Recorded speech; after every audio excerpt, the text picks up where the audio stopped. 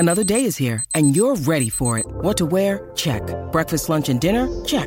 Planning for what's next and how to save for it? That's where Bank of America can help. For your financial to-dos, Bank of America has experts ready to help get you closer to your goals. Get started at one of our local financial centers or 24/7 in our mobile banking app.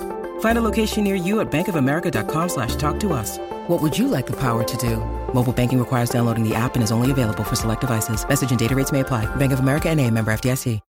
When you need mealtime inspiration, it's worth shopping Kroger, where you'll find over 30,000 mouth-watering choices that excite your inner foodie. And no matter what tasty choice you make, you'll enjoy our everyday low prices, plus extra ways to save, like digital coupons worth over $600 each week. You can also save up to $1 off per gallon at the pump with fuel points. More savings and more inspiring flavors make shopping Kroger worth it every time. Kroger, fresh for everyone. Fuel restrictions apply. Hey guys, it is Ryan. I'm not sure if you know this about me, but I'm a bit of a fun fanatic when I can. I like to work, but I like fun too. It's a thing. And now the truth is out there. I can tell you about my favorite place to have fun. Chumba Casino. They have hundreds of social casino style games to choose from with new games released each week. You can play for free anytime, anywhere. And each day brings a new chance to collect daily bonuses. So join me in the fun. Sign up now at ChumbaCasino.com. No purchase necessary. VGW Group. Void where prohibited by law. See terms and conditions. 18+. Third in the Premier League, 6 points out of 6 in the Champions League so far, with a London derby to come in the League Cup. We discuss the season so far, along with taking a brief look back at our boys on international duty, as we have the last word on Spurs. Is Gascoigne going to have a crack? He is, you know. Oh, I say! Brilliant! That is schoolboy's own stuff. And still Ricky Villa. What a fantastic run! He scored! Spurs have won it! Tony Parks is the hero! Bring it in. Woodgate! It's in for Tottenham! They've come from behind and Spurs lead Chelsea! Eriksen's in here. Oh, brilliant finish. Christian Eriksen on his birthday. Oh, what a goal from Harry Kane! Cometh the hour! Cometh the man for Tottenham! And he's never hit one better than that! Hello guys, and welcome back to the last word on Spurs. You can of course follow us across a range of different social media platforms. We are on Twitter at Last Word on Spurs. You can also find us on Facebook and also not forgetting Instagram too. Guys, you should also now be able to hear the show over a variety of different platforms, including Audio Boom, iTunes and Acast. On tonight's show, we'll be discussing Tottenham Hotspur's players on international duty. We'll be taking your questions for our panel as always, and also we'll be touching upon the season so far. I'm delighted to say, joining us tonight, we have Mr. Jason McGovern back on the show. Jason, how are you? Not too good today, mate. My Thai team got dumped out of the cup quarter-finals by the bitter enemies today, so I'm not in the best of spirits. Oh, God. We'll try and cheer up Jason this next hour. I can't promise we'll try. And joining Jason tonight, delighted to have him on the show, making his debut. We've got a Spurs blogger, Charles Richards, joins us. Charles, how are you? I'm good. Better than Jason. And international break's almost over, so thank God for that. Yeah, thank God for that. It feels like it's dragged on, doesn't it, Charles? They go on for a long time, don't they? My word. They do indeed. Well, there's a lot to cover off in this next hour or so, bearing in mind we haven't played for a while. I think the news we've got to start with tonight, which will be tomorrow morning your time, guys, is that there's been the reintroduction, coming over to you, Jace, of Danny Rose and Eric Lamela back with Spurs on the training ground. Now, from what we understand, they're being integrated into the squad at the moment as part of their rehab. So very early days. Jace, initial reaction for you on this? Well, first thing is getting back fit, and then we'll see how influential they can be over the next few months. It's always good to have a squad as fit as possible and as many numbers to pick from. So, let's hopefully we'll see them back to normal. Although I have my doubts about a certain left back. I think he's dividing opinion at the moment. I mean, coming over to you, Charles, we've seen Lamela during his reign at Spurs polarise opinion. Danny Rose, obviously those summer comments. How are you sitting in terms of Danny Rose being back in a Tottenham shirt potentially? I think at this stage of the season, it's all hands on deck, really, isn't it? There's no transfers for a few months, so just got to make the best of it. And there's huge uncertainty over both of them. I think with Rose, it's like almost a psychological thing. Is he ready to commit back to the team, even if only for a short period?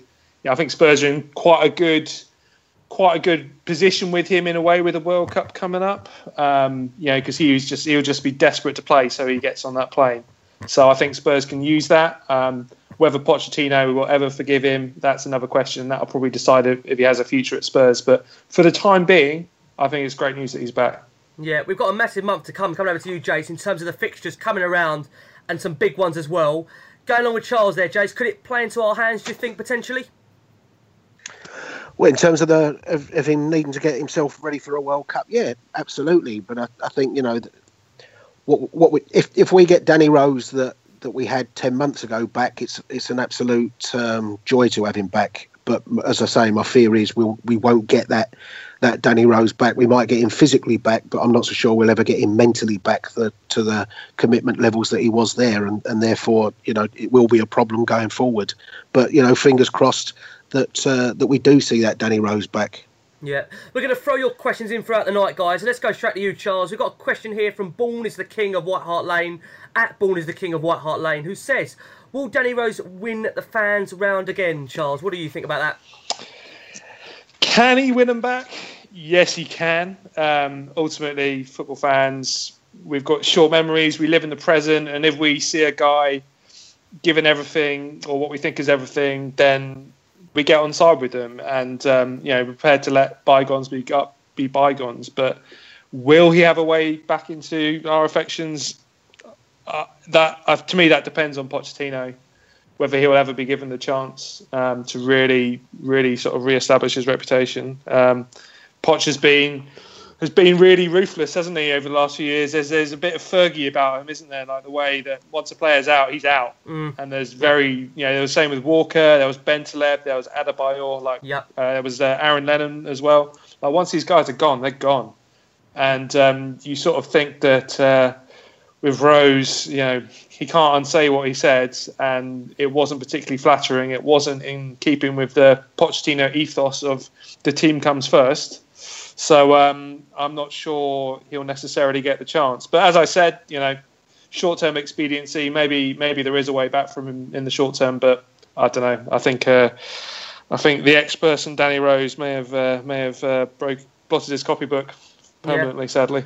We'll have to wait and see. Like I say, we've said there, a lot of games to come in October, massive games for the club. And I think, like you rightly said at the start, Charles, it is very much all hands on deck. The more players, the better. The more options for us in these big upcoming games. We have to talk about the international break. I think there's been some cracking stats broken over that from our players.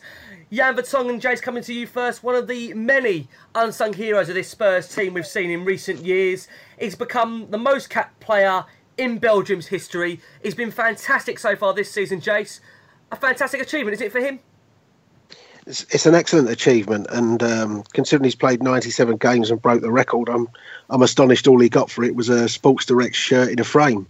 You'd have thought they could have spent a few extra quid on giving him a proper, silver salver or something like that, or something a little bit more of a memento than just a Sports Direct printed shirt. But no, he's been, I think, really since Toby came into the club, we've seen the old Jan back, haven't we? And he's such a reliable person for us. He's always that calming influence on the ball. He knows to do the sneaky foul when he needs to do it. But it's been really good to have him back to the Jan Vertonghen of that very first season, and he's fully obviously deserved 97 caps. Is a special number for him to go through that record, and 3 more. Hopefully, he can do that at the World Cup next year.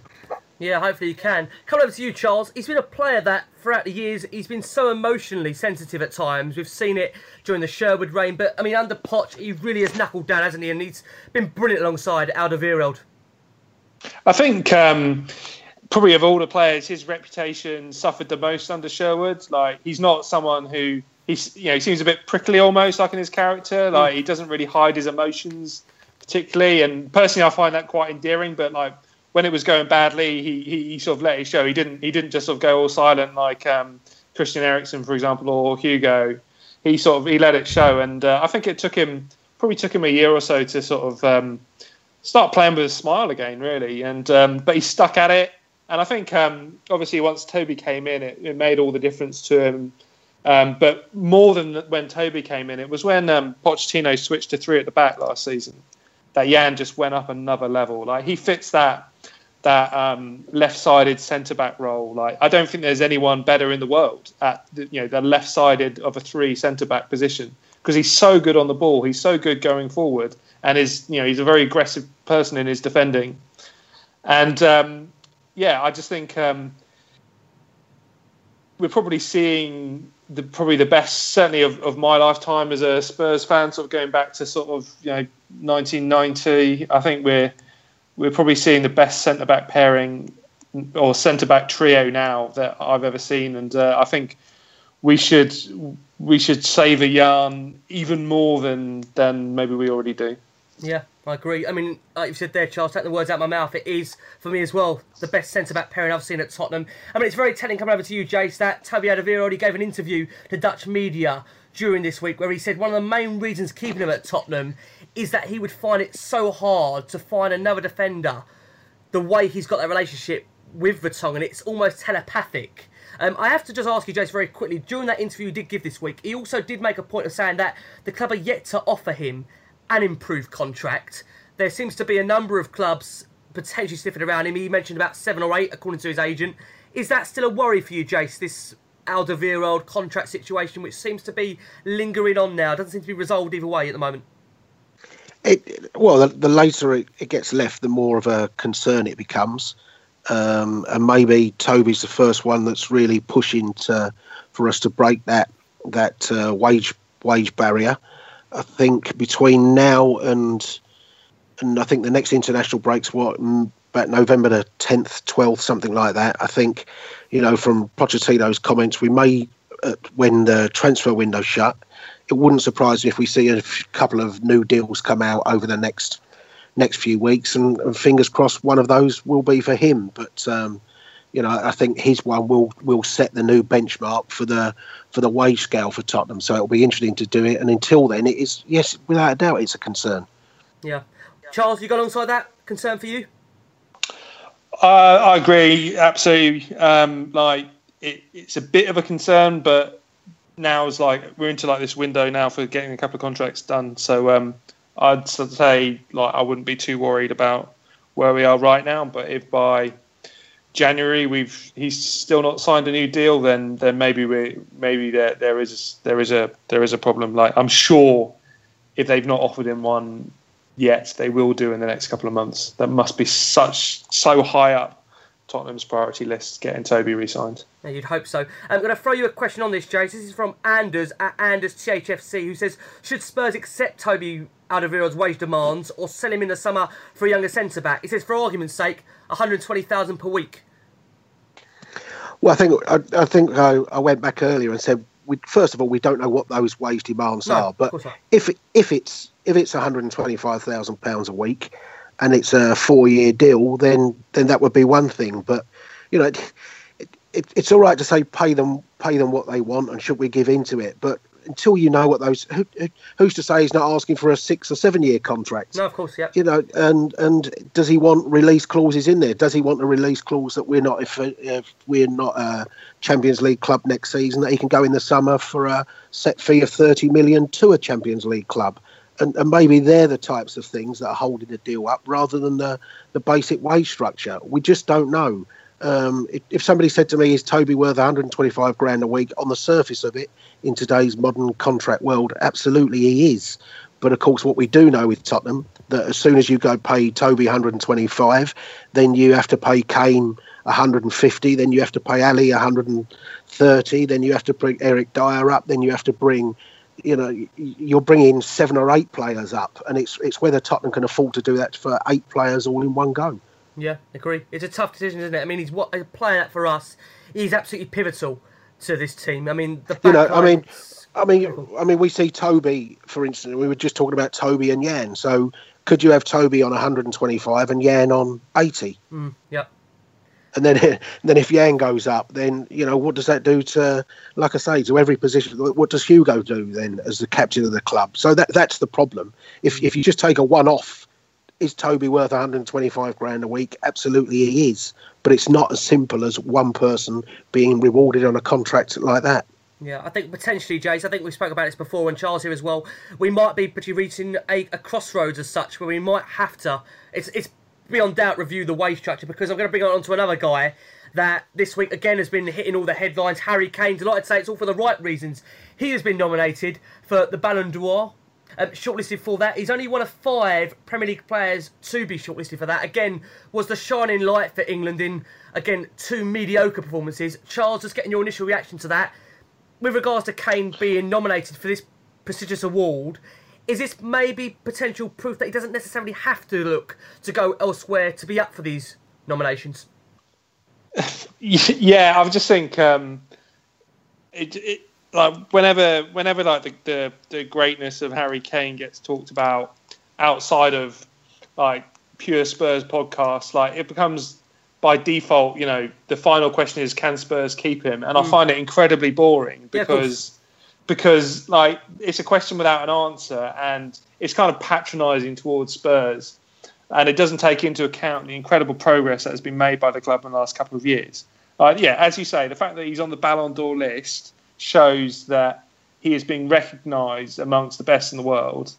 You know, and he's currently playing for a team that's 3rd in the league, has qualified for the Champions League for the last 2 seasons, was FA Cup semi-finalist last year. Like, Spurs are so close to taking that final step that really, you know, there's not very many steps up. Certainly going to another English club is not a step up at this point. It's a lateral move. And so, yeah, I think it's a feather in his cap. It's a feather in Tottenham's cap. But, you know, he's only nominated, 50 people on the shortlist. It's not a very short list, is it? And you know, I look forward to him actually winning it in a couple of years when he wins the Champions League for Spurs. Oh, from your mouth, Charles, to God's ears, I think that would be superb. Jay's going to come over to you just on Harry Kane, the international break. It's 7 goals in 6 games and 12 overall for England. Jace, if he stays injury-free, can he go on to break Rooney's record? I could definitely go on to break that if he stays injury-free, without a doubt. I don't doubt that at all. So I think in terms of the Ballon d'Or thing, it's great for him to be on it. But let's be honest, at the moment, it doesn't matter who's on the list. It's only ever going to be 1 or 2 winners, isn't it? Yeah. And, you know, they've won it, 8 or 9 years in a row between them. One's won the Champions League by scoring 2 in the final, and the other one got a hat-trick just when his country needed him most last night, when they looked on the verge of being knocked out. So, you know, all the time those 2 players are around. I mean, we've seen, you know, it makes you laugh, doesn't it? Because people say, oh, he needs to move to a bigger club. But apparently Neymar's had to leave one of the clubs that Kane should move to have a chance of winning the Ballon d'Or. So, and I'm not so sure Harry Kane is the type of person that sees, you know, my ambitions to win the Ballon d'Or. I think there's a lot more trophies that he wants to win. And then by winning those other trophies, that then gives you a route to go and win the Ballon d'Or. Yeah. I mean, just to put some more context behind that nomination, 33 games, 38 goals, 6 hat-tricks. In terms of international duty, he's the first man to score in each of his first 4 internationals as captain of his country. And obviously, he's still waiting to find out if he's going to be the captain of England full-time. I mean, I'd be astonished if he isn't. Charles, he's one of the only very few players for me and doesn't seem to go hiding an England shirt. He seems to be able to take his club form into an international form. Should he be England's captain full-time, in your opinion, Charles? Definitely, I think the choice is between him and Jordan Henderson. So if Southgate chooses Jordan Henderson, just shoot me now, will you? Well, actually, to be honest, the guy that never gets mentioned for England captain, but who I think is every inch the leader that Harry Kane is, and is just as crucial to the shape of the team, and is an absolute shoe-in, and has proven himself to be incredibly durable, and is very likely to be on the plane to Russia, is Eric Dyer. And I think it's a shame that no one's talking about him as a potential England captain. I think he's got absolutely every attribute that we could possibly want in an England captain. And if that allowed Harry Kane to maybe focus a bit more on Spurs rather than have all the bullshit that comes with being England captain, I'd be pretty happy with that. Well, tell us what you think about this one then, Charles, about Eric Dyer. So I had a question from Joe Murphy O'Connor, who says, everyone fit, does Eric Dyer get into the first team of Tottenham? A versatile, important player, but not a starter with everyone. But he fits for him. Would you go along with that for you, Charles? Would you have him in the Tottenham first team? Definitely, I'm a bit of an Eric Dyer fanboy. It must be admitted, but I prefer him to over Wanyama, which is a controversial statement, and that's just an opinion. It's just me. It's not. I don't think it's universally held by any means. But I just think Dyer, like he's a very subtle player, and I think he's like a force multiplier. Like he does tiny little things that enable everyone else to be really great. Like Wanyama's a much more sort of dynamic and exciting defensive midfielder, but that's because of a lot of what he does is actually further forward up the pitch. And actually, I think for Spurs to be at their sort of fluent, flowing best, where the fullbacks, Toby and Jan are like charging forward, the wing backs are playing as advanced as wingers, and everyone else is on the front foot. You need that one guy in there who's like the glue holding it all together. And I think Dyer does that better than Wanyama. Yeah. I think he does it better than any defensive midfielder in the league at the moment. I just think, we talked about maybe Jan being a bit underrated. I think the guy who's most underrated in Spurs, most underrated in England, apart from actually, interestingly, Jose Mourinho, it's Eric Dyer. Yeah, I mean, I've got to go along with you, Charles. In the summer when he was linked to Man United, there was a few out there that said, actually, you know what? I'd let him go, and I was stunned by that. I mean, bloke for me, he's versatile, can play a number of positions. He clearly gets on with Dele very well as well. You want to keep that kind of partnership going there. Jace, I know we had that debate last season about Wanyama and Dyer. I don't want to start it up again as a whole, but important player, isn't he, Jace, in this squad, Eric Dyer? I think he's had an excellent start to the season, Eric Dyer. Certainly since the September break, through that month, I thought he was excellent in those 3 games against West Ham, Applewell, and Huddersfield. I think the difference between them, there's some subtle differences between them. I think when you're certainly at home and you're playing against teams that maybe want to sit deep and that, I see the value in having Eric Dyer in the side more than Wanyama. I think, when teams want to counter-attack on you, and all right, teams that park the bus against us are all looking to counter-attack on us, but we know that teams like Chelsea or Manchester City or Man United can do it with a hell of a lot more pace and quality than the likes of Huddersfield or Stoke or whatever will be able to.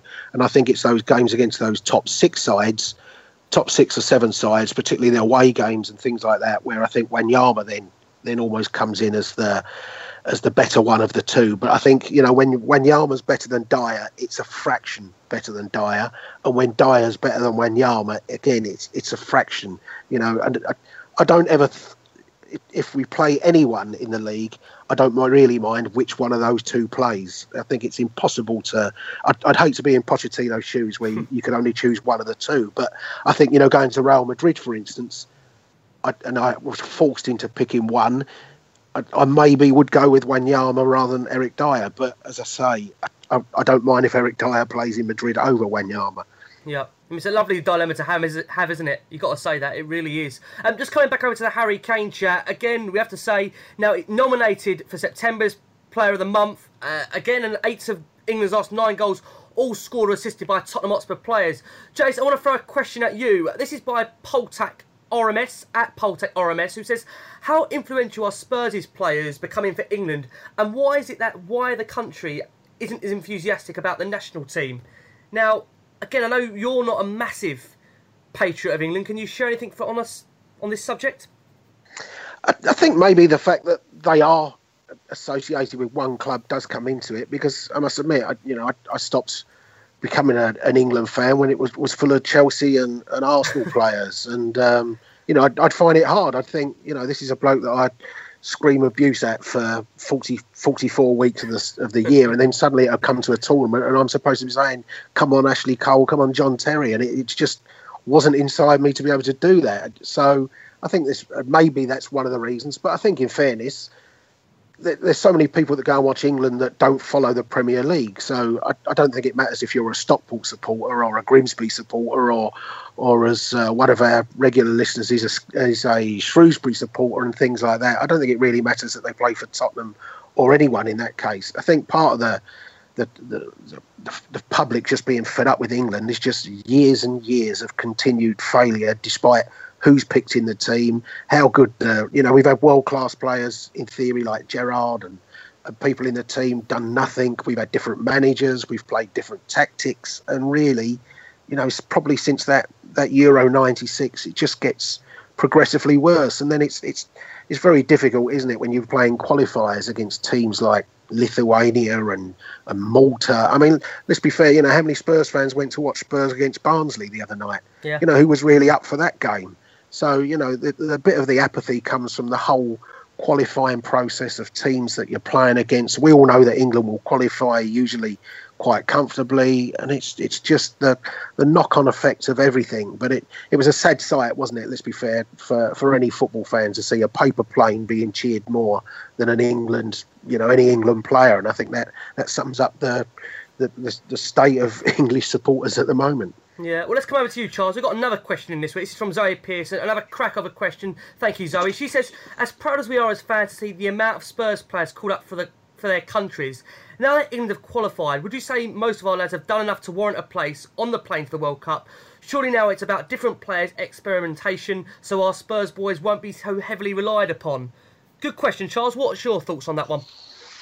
I think if you look like 2 years ago to the team that qualified for the World Cup, the Euros in France, and then what actually trotted out in France, like it was really different. Like there was a huge amount of turnover. Like Kane hadn't really come into the team, Ali hadn't really come in, Dyer hadn't really come in.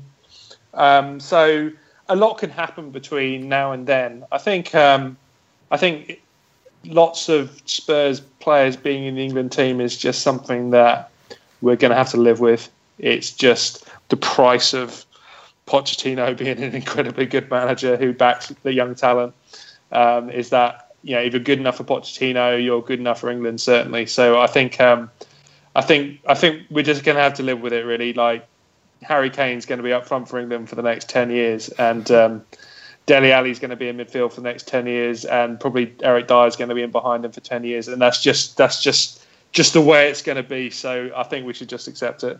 Yeah, and try to be proud. Like I'm proud to see so many Spurs players. Probably one of the proudest I felt actually as a Spurs fan was when the sight of Ryan Mason coming on for England and when we played Juventus. Like it was just so unexpected that someone like Ryan Mason would actually make it into the England team, and that photo of him, Andros, Kyle Walker and Danny Rose at that time all celebrating Townsend's goal in Italy was a real highlight for me, and I think international football can still make us proud, even if we sometimes England make it really hard for us. Yeah, well, one guy from one Harry to another that's making us really proud at the moment, Jace, is Harry Winks. Now, I think every Spurs fan, you Jace included, you said if he carries on the way he was playing, he won't be far away from an England call-up.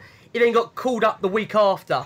And Jace, to be fair, his performance, I thought he was positive, he was clever, always looking to play the forward pass, and no surprise really to us Spurs fans, that is how good he was.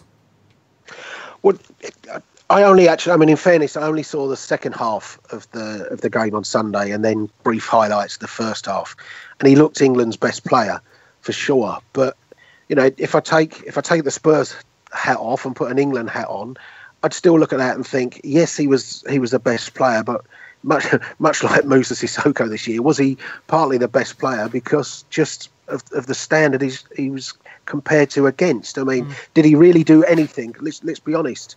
And you're right. I mean, I said I can see Walker going, and I think Winks going, and I think he does deserve his place. But did he do anything in that game that really got you off your chair and thought, wow, what a brilliant bit of football? And so, doing the simple things and passing it forward is surely what midfield players should be doing. And the fact that so many England players can't do it makes Winks stand out. But, for me, I think, it's partly the problem with England, isn't it? I know I'm going back, but, Glenn Hoddle had played 150 games for Tottenham before he got an England cap. And Harry Winks has started 5. Now, that's not Harry Winks' fault. He's definitely amongst the best players and deserves his place in the squad. But I think that shows you just the difference of how England has become, and it's sad for him. So he was man of the match, but he was man of the match because it wasn't so much for me that he had a brilliant game. It was just that he had a decent game in amongst some really poor performances. Charles, come over to you. For me, he seems to be one of those very few England players that wants to actually find a white shirt and also wants to pass forward. I think that's the most refreshing thing to see, that he didn't hide, he got on with it, and, got to give the guys credit. He stood up where, many may have doubted his quality, his ability. He looked decent amongst, I think what Jay said, is two very average sides on the basis of it.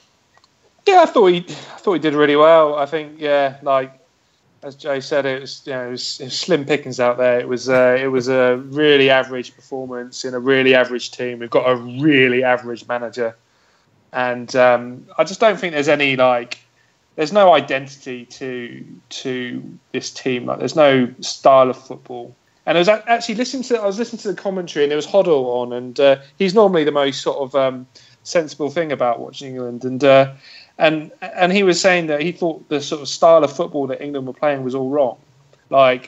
Instead of trying to do some sort of crap version of tiki-taka, possession, some sort of weak Pochettino style press, but without the intensity, England should just go back to sort of focusing on their strengths, which is having guys who can carry the ball, a lot of power and a lot of pace.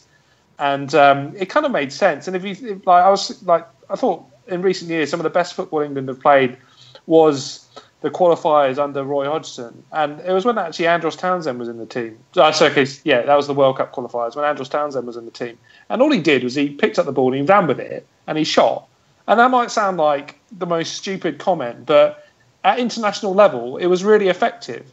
And I think we just try and complicate it by trying to be some team that we're not. And I think so. Whether Harry Winks is the solution or whether actually he's just another sort of guy who's going to make us sort of play slightly prettier but equally ineffective football, I think only time will tell. Certainly, I'm not very confident about Russia. I ain't going.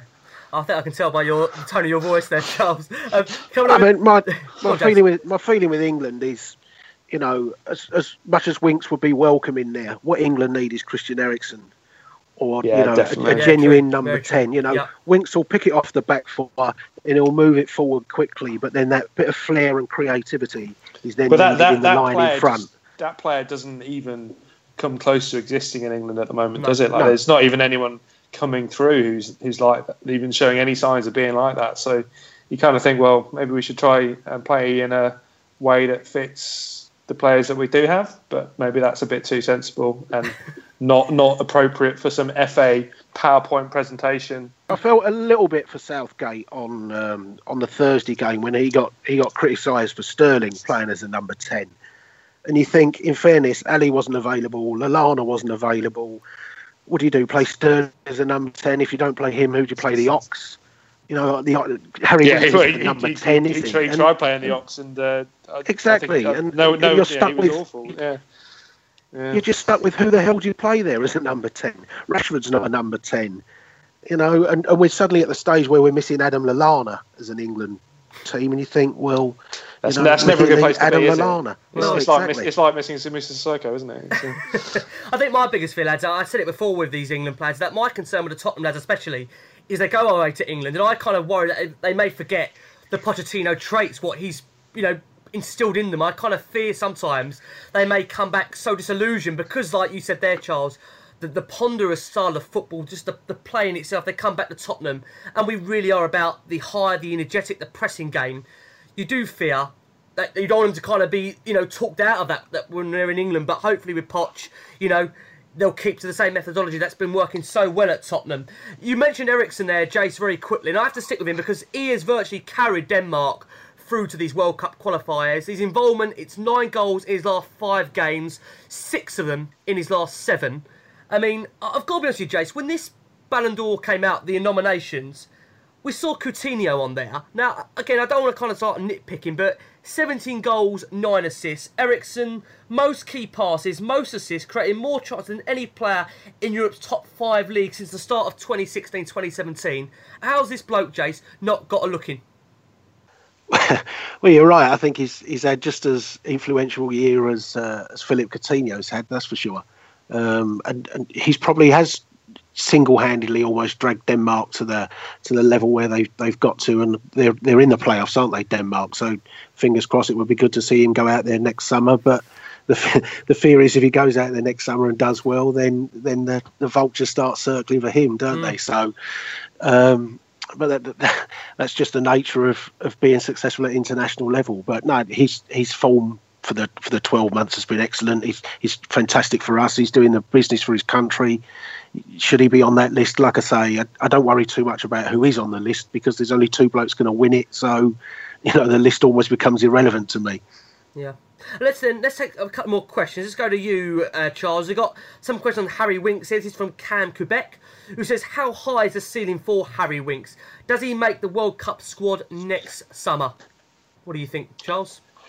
Yeah, I reckon he's on the plane because I think he's a bit of like, I'm trying to think of an analogy. Like he's like a sort of an album that you got to listen to a couple of times to really get Harry Winks, and I think as Southgate watches him more, like he'll start to see his qualities there. Again, it's a bit like Eric Dyer. It's quite subtle. Like it's all about tempo. It's not about Eriksen style like really clever passes. It's more about like how he sort of sets the tone of play. And I think he's the only one in England who can do anything remotely like what he does. So I think he'll be on the plane. I think he's got, if he can stay fit, I think the sky's the limit. I think the whole point of what Spurs have been trying to do over the last 5 years is start bringing through guys like Kane and Winks who can be at the club for their whole careers and have a be a sort of a local club with local players in it. And I think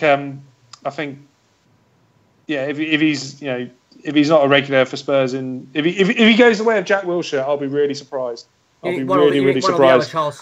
I think he'll be a star player for years to come. Okay, Jace, very quickly, just on Harry Winks in England, what's the chances, Jace, of him being a regular in that 11? That's from Janiad Ilyas. Is it very hard to tell at this stage, Jace? I've only seen the one game of him for England so far, obviously. Too hard to tell. I think the choice is, does he get on the plane? It really comes down to him or Wilshere. If Wilshere's fit by then and playing regularly, does that get him into the mix? If not, and I'd still pick probably Winks over the top. But getting into the 11, I would think that when England get to a World Cup, that the fear in one of those two two positions in front of that back four will then be, when we're playing the better sides, is there'll be a lot more focus on what they can do defensively. And I think, for Winks at the moment, we all see the talent that he's got and the abilities that he's got. But I think at that very highest level, and we might see it in the Champions League, there's still a tendency to switch off and let people run in behind him, which is partly experience and all those things. And I think Southgate's view will be, I don't think Jordan Henderson will let somebody run in behind him, so he'll pick Jordan Henderson. That to me would be the wrong way to go. But I think that's the way that England will go. So I think Winks will get on the plane, but I'm not so sure he'll start many games. Okay, fair enough. Thank you for that, Jace. Harry Kane and Harry Winks, incidentally, both after the game hailed Pochettino as the best coach in the world and helped them. He thanked them for helping them break into that England fold. And just to kind of put, again, some stats behind Pochettino's England involvement, he's provided more England players for Tottenham Hotspur, helped massively by himself. He's coached half of the England squad. 11 of them won their first England cap whilst he was in charge. And Winks was the 15th player, a product of Pochettino. And he is going to be also nominated for this September Manager of the Month. So Pochettino at the moment can do no wrong. He is magic, as we already know. And that leads us on nicely, lads, to talk about the season so far. So, Jace, we're October now. If I said to you we'd be third in the Premier League, 6 points out of 6 in the Champions League, into the next round of the League Cup, would you have bitten my hand off for that, Jace? I think I would have done. Our home form's been obviously a concern, and we need to sort that out against Bournemouth. But other than that, I think the 4 away wins and the 6 points in the Champions League would suggest it's been a strong enough start to the season. We probably wouldn't have expected to have picked up 12 away points. We probably might have thought might be 8, might be 10 points. So the points we've lost at home have been kind of picked up away from home instead. But I think we've looked where I expected us to be. I think we are one of the best 4 sides in the country, and therefore we've shown that right from the start of the season. Yeah, can't really disagree with that. Charles, coming over to you. If we can just address this Wembley form, the home form, incidentally, could that potentially, Charles, get us into a title race? What do you think? Yeah, if we can. I don't see what's stopping us, really. Like, we really should be able to start winning at home. And I just think the there's like two battles at the top of the league at the moment. I think there's the two Manchester clubs, and then there's a battle for the Champions League spots between Chelsea, Arsenal, and probably Liverpool if they sort themselves out. And I think the question for Spurs what we're going to find out over the next month, and I think this is probably the most important month of the season. We're going to find out: are Spurs battling with the Manchester clubs, or are they battling for Champions League spots? And I think, having won four in a row in the league away from home, I think that's huge. I think that's more important relatively than the sort of slightly disappointing home form, because I think the home form was much more correctable. So yeah, I think we're where we'd want to be now, and a win against Bournemouth on Saturday would set so many things right. Okay, well, let's ask you then, Charles. Z-Man1215 says, okay, real talk, October, November are going to be brutal. You have to predict right now, so let's get you on the spot here, Charles. How do you see it going then? Do you see us in the battle for that title, or do you see it as though a battle for the Champions League spots? I think I've got a lot of faith in Pochettino, and I think what's made this probably the most intriguing part of this season so far is that we are where we are with quite a few problems. Like, we've had injury problems with Lamela out, with Rose out, with Dembele hasn't been fully fit. Wanyama's been out. Winks missed the first month. Yeah. And certain key players haven't really been in form. Like Dele Alli's form's been poor. I don't think Toby's form's been fantastic. So we are where we are with a lot of scope for improvement. Whereas like Man City, if they keep up what they've been doing, I'll be very surprised and very impressed. I think sky's the limit, and I think you'll see us really get stronger in the next couple of months. Yeah. Jason, it's hard to kind of put, very much a grade on it at the moment because we are so early in. You have to remember we are, within the first 10 games of the season, done well in the Cup so far. How would you grade it, Jason, if I asked you at the moment out of 10? I'm not sure if I asked you this last week. Well, I think we're probably 7.5 out of 10 overall. Overall, probably a 6 out of 10 at home, or maybe worse, but an 8, 9 out of 10 and away from home, and therefore average that off, it's probably 7.5. But as you say, I think we'll find out a lot more at the end of next month. I think let's pick up that Wembley win against Bournemouth, take that confidence. Then hopefully we get through the Madrid game, in a good state of mind, whichever the result is, and then we need to beat one of those big boys early on. We've had one big boy so far. We lost that to Chelsea. And therefore, that Liverpool game is a really important one. And we know what Liverpool's record against the top sides is as well. And they're probably one of the challenges for us for a top 4 spot, but they won't win the league. So I think if we can win that Liverpool game, that will give us a huge amount of momentum. And then we really can then, I think, put ourselves in a title race for the time being anyway. Yeah, I have to ask you, Jace, we did see some rumours this morning coming to the Real Madrid games about Harry Kane. Apparently they're offering us, you've got to laugh about it, Luka Modric, Karim Benzema, in a possible exchange for Harry Kane, which it did make me chuckle at the time. But I think the question here, Jace, really is, how many rumours are we going to see between now and that game starting about Harry Kane to Real Madrid? It's just typical, isn't it, the build-up for this? Well, it's a traditional way. I think you'll see it right the way until the second game. And in fairness, I think you'll see it through to January. And then from January, you'll see it right the way through the World Cup. And it will be until, what will be, September, August the 31st of the next transfer window. I think we'll see it every single week until then. But so what you're saying, Jason, they're not going to stop anytime soon? No, it's just, and you get the drip feed of Marker, and that will be all summer.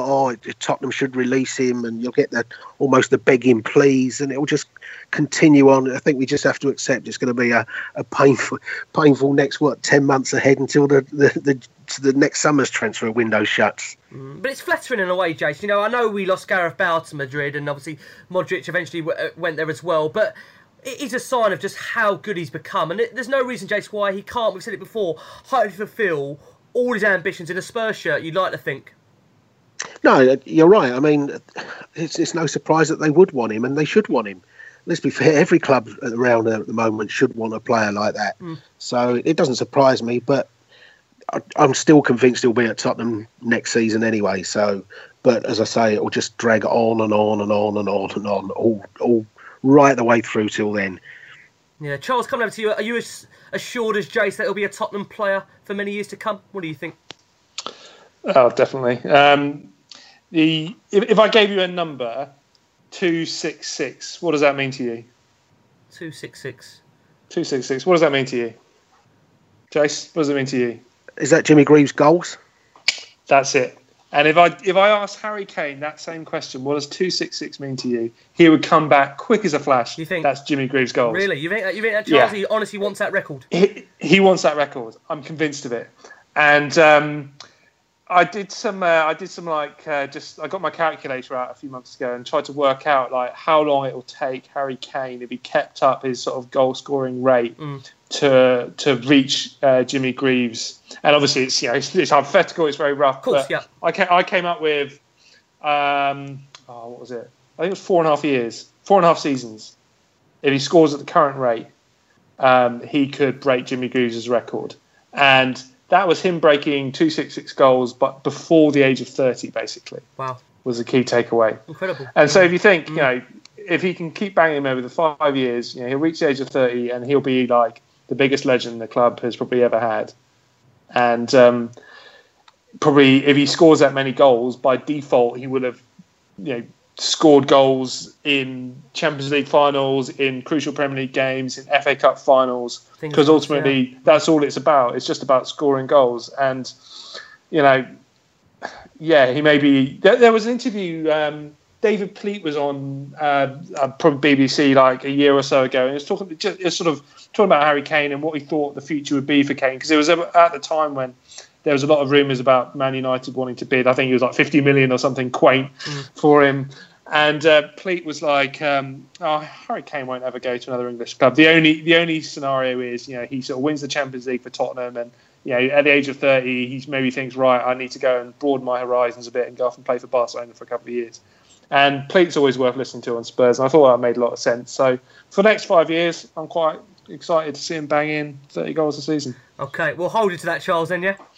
Yeah, just like my Kyle Walker prediction last time I was on a pod with you. Yeah. We won't repeat that, Charles. Don't worry, we won't repeat that. But no, fingers crossed. Like I say, Kane's going to be here for many, many more years to come.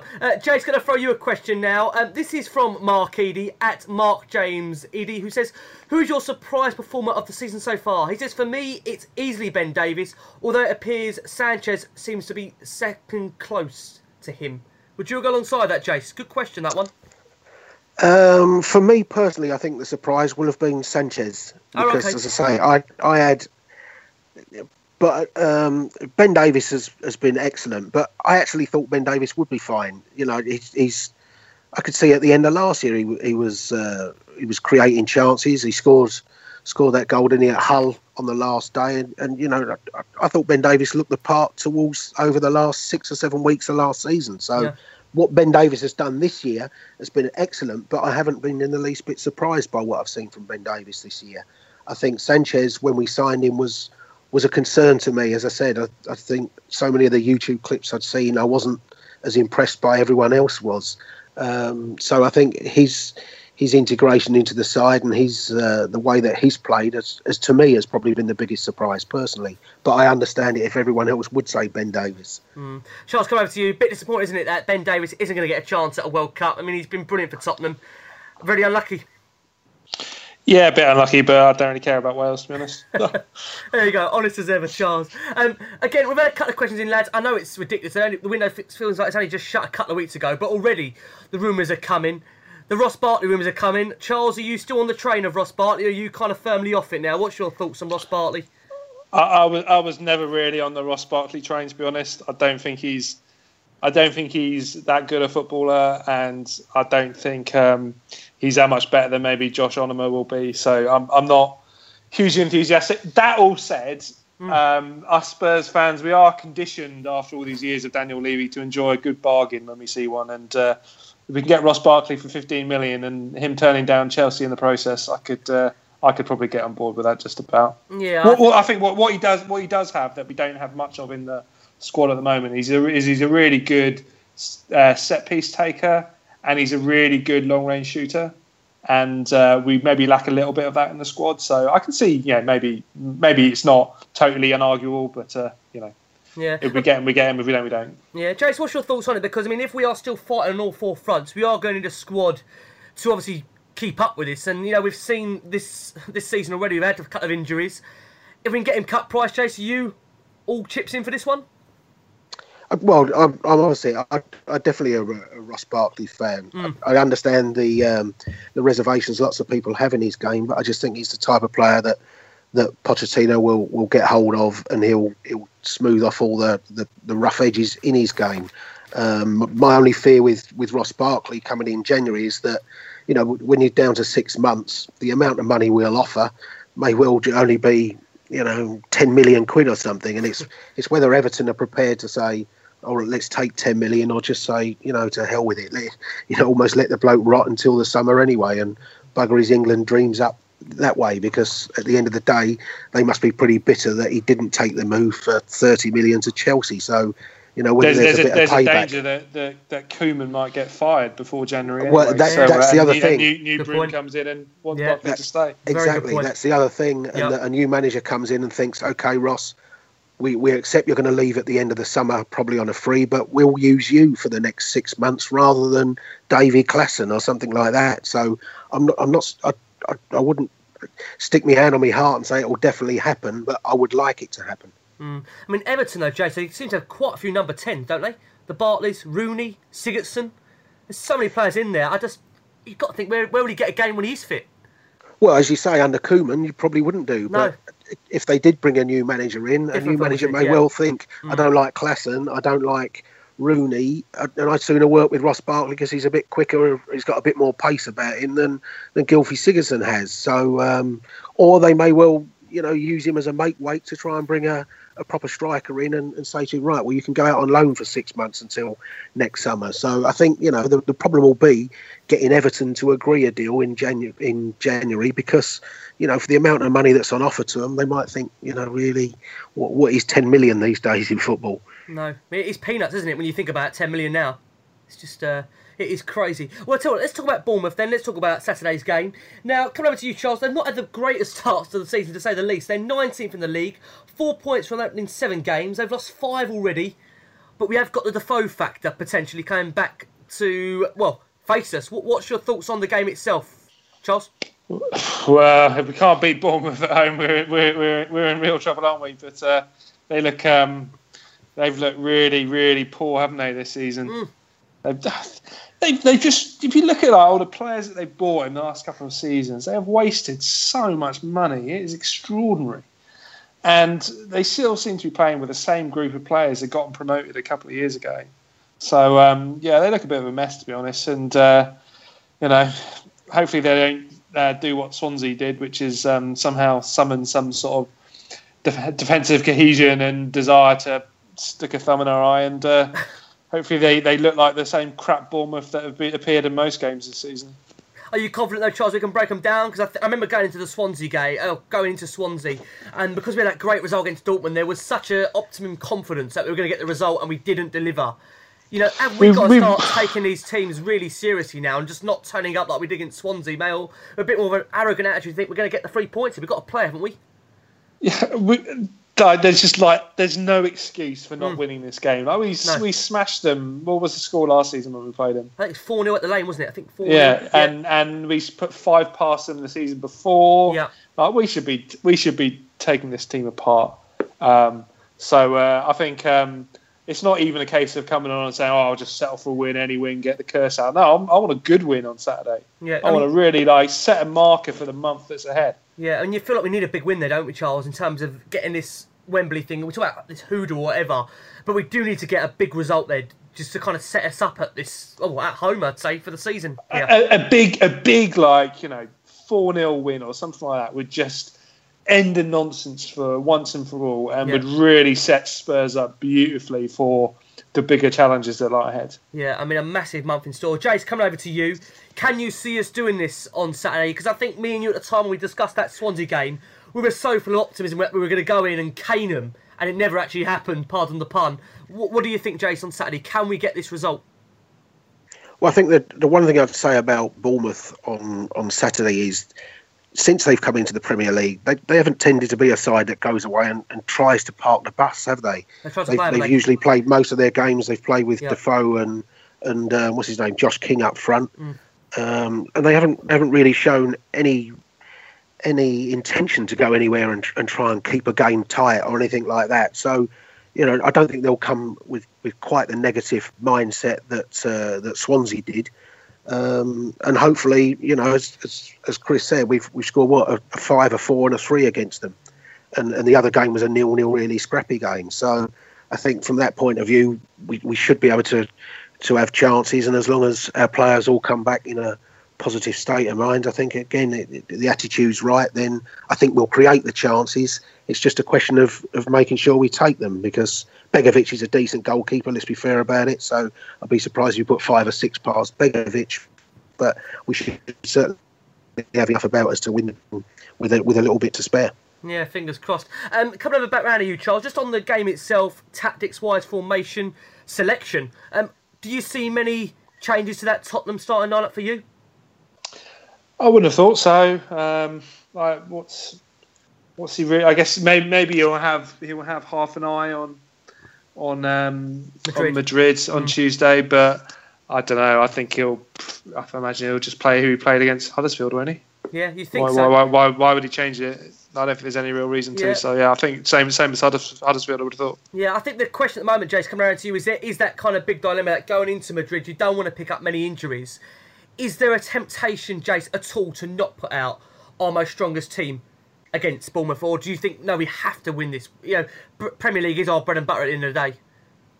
Well, it's our bread and butter, and we haven't won at home yet, so we have to win it. And let's be fair. I mean, we'll talk more about Madrid next week, but they're the type of side that you can go out there with your absolute strongest team and get a bloody nose out there, can't you? So, to my mind, if you was going to risk leaving 1 or 2 players out, I'd sooner it be in a game that's going to be almost incredibly difficult to win anyway, rather than one that we should be winning. So I think it's important we get that win against Bournemouth to take into that Liverpool game.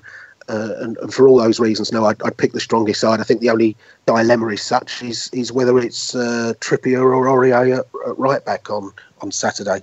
Because I'm right in saying, just very quickly, he is back, isn't he, now? The ban has been served with regards to Aurier, so he would be back for Saturday. So again, it's going to be that decision again when it comes to Madrid. Which one do you favour? I mean, you would assume, just bearing in mind the quickness and the pace they play at Madrid, surely you have to play Aurier against Madrid. No offence to Trippier, who's been brilliant this season, I have to say. You would think so, but then can you have somebody rash diving in Madrid? So it's the toss-up between the two, isn't it? I mean, I personally would go for Aurier in Madrid, but the success or anything in Madrid is at the end of the day is not going to be down to our right back. So I think Trippier will play Saturday against Bournemouth, and I think as I say, I think we'll have a little bit of space down the size of them anyway, and it really shouldn't matter too much. No, coming over to you, Charles, very quickly on that. I mean, no one needs reminding the last time we visited Madrid, a certain Mr. Peter Crouch lost his head. What's your thoughts on Aurier very quickly? Early days. Have you got any concern if we did start him in Madrid? Can he handle that big occasion? So yeah, I've got no worries about Aurier. I mean, he's looked a bit sort of over enthusiastic almost in his first few games. He looks fun. Like, he's a fun player to watch with all these like crazy turns and stuff like that. And he's flicks and tricks. Like, he's a lot more fun than I thought he would be. And I think he just needs a few games really just to sort of settle down. And I think we'll probably see him. Probably by Christmas I imagine he will have been very much established as the first choice right back. But maybe for the time being, Trippier gets the nod in the Bernabeu. But I don't know. I like Aurier. I do. I mean, I like him as well. But I have to say, Trippier's attitude, it's just been phenomenal. And hopefully Danny Rose will take note of that attitude from Trippier, because he's been absolutely brilliant all season. Let's get some predictions then for the Bournemouth game. Let's stick with you in, Charles. Let's get your prediction for Saturday. 3-0 Spurs. 3-0. God, we like that. Jace, for you?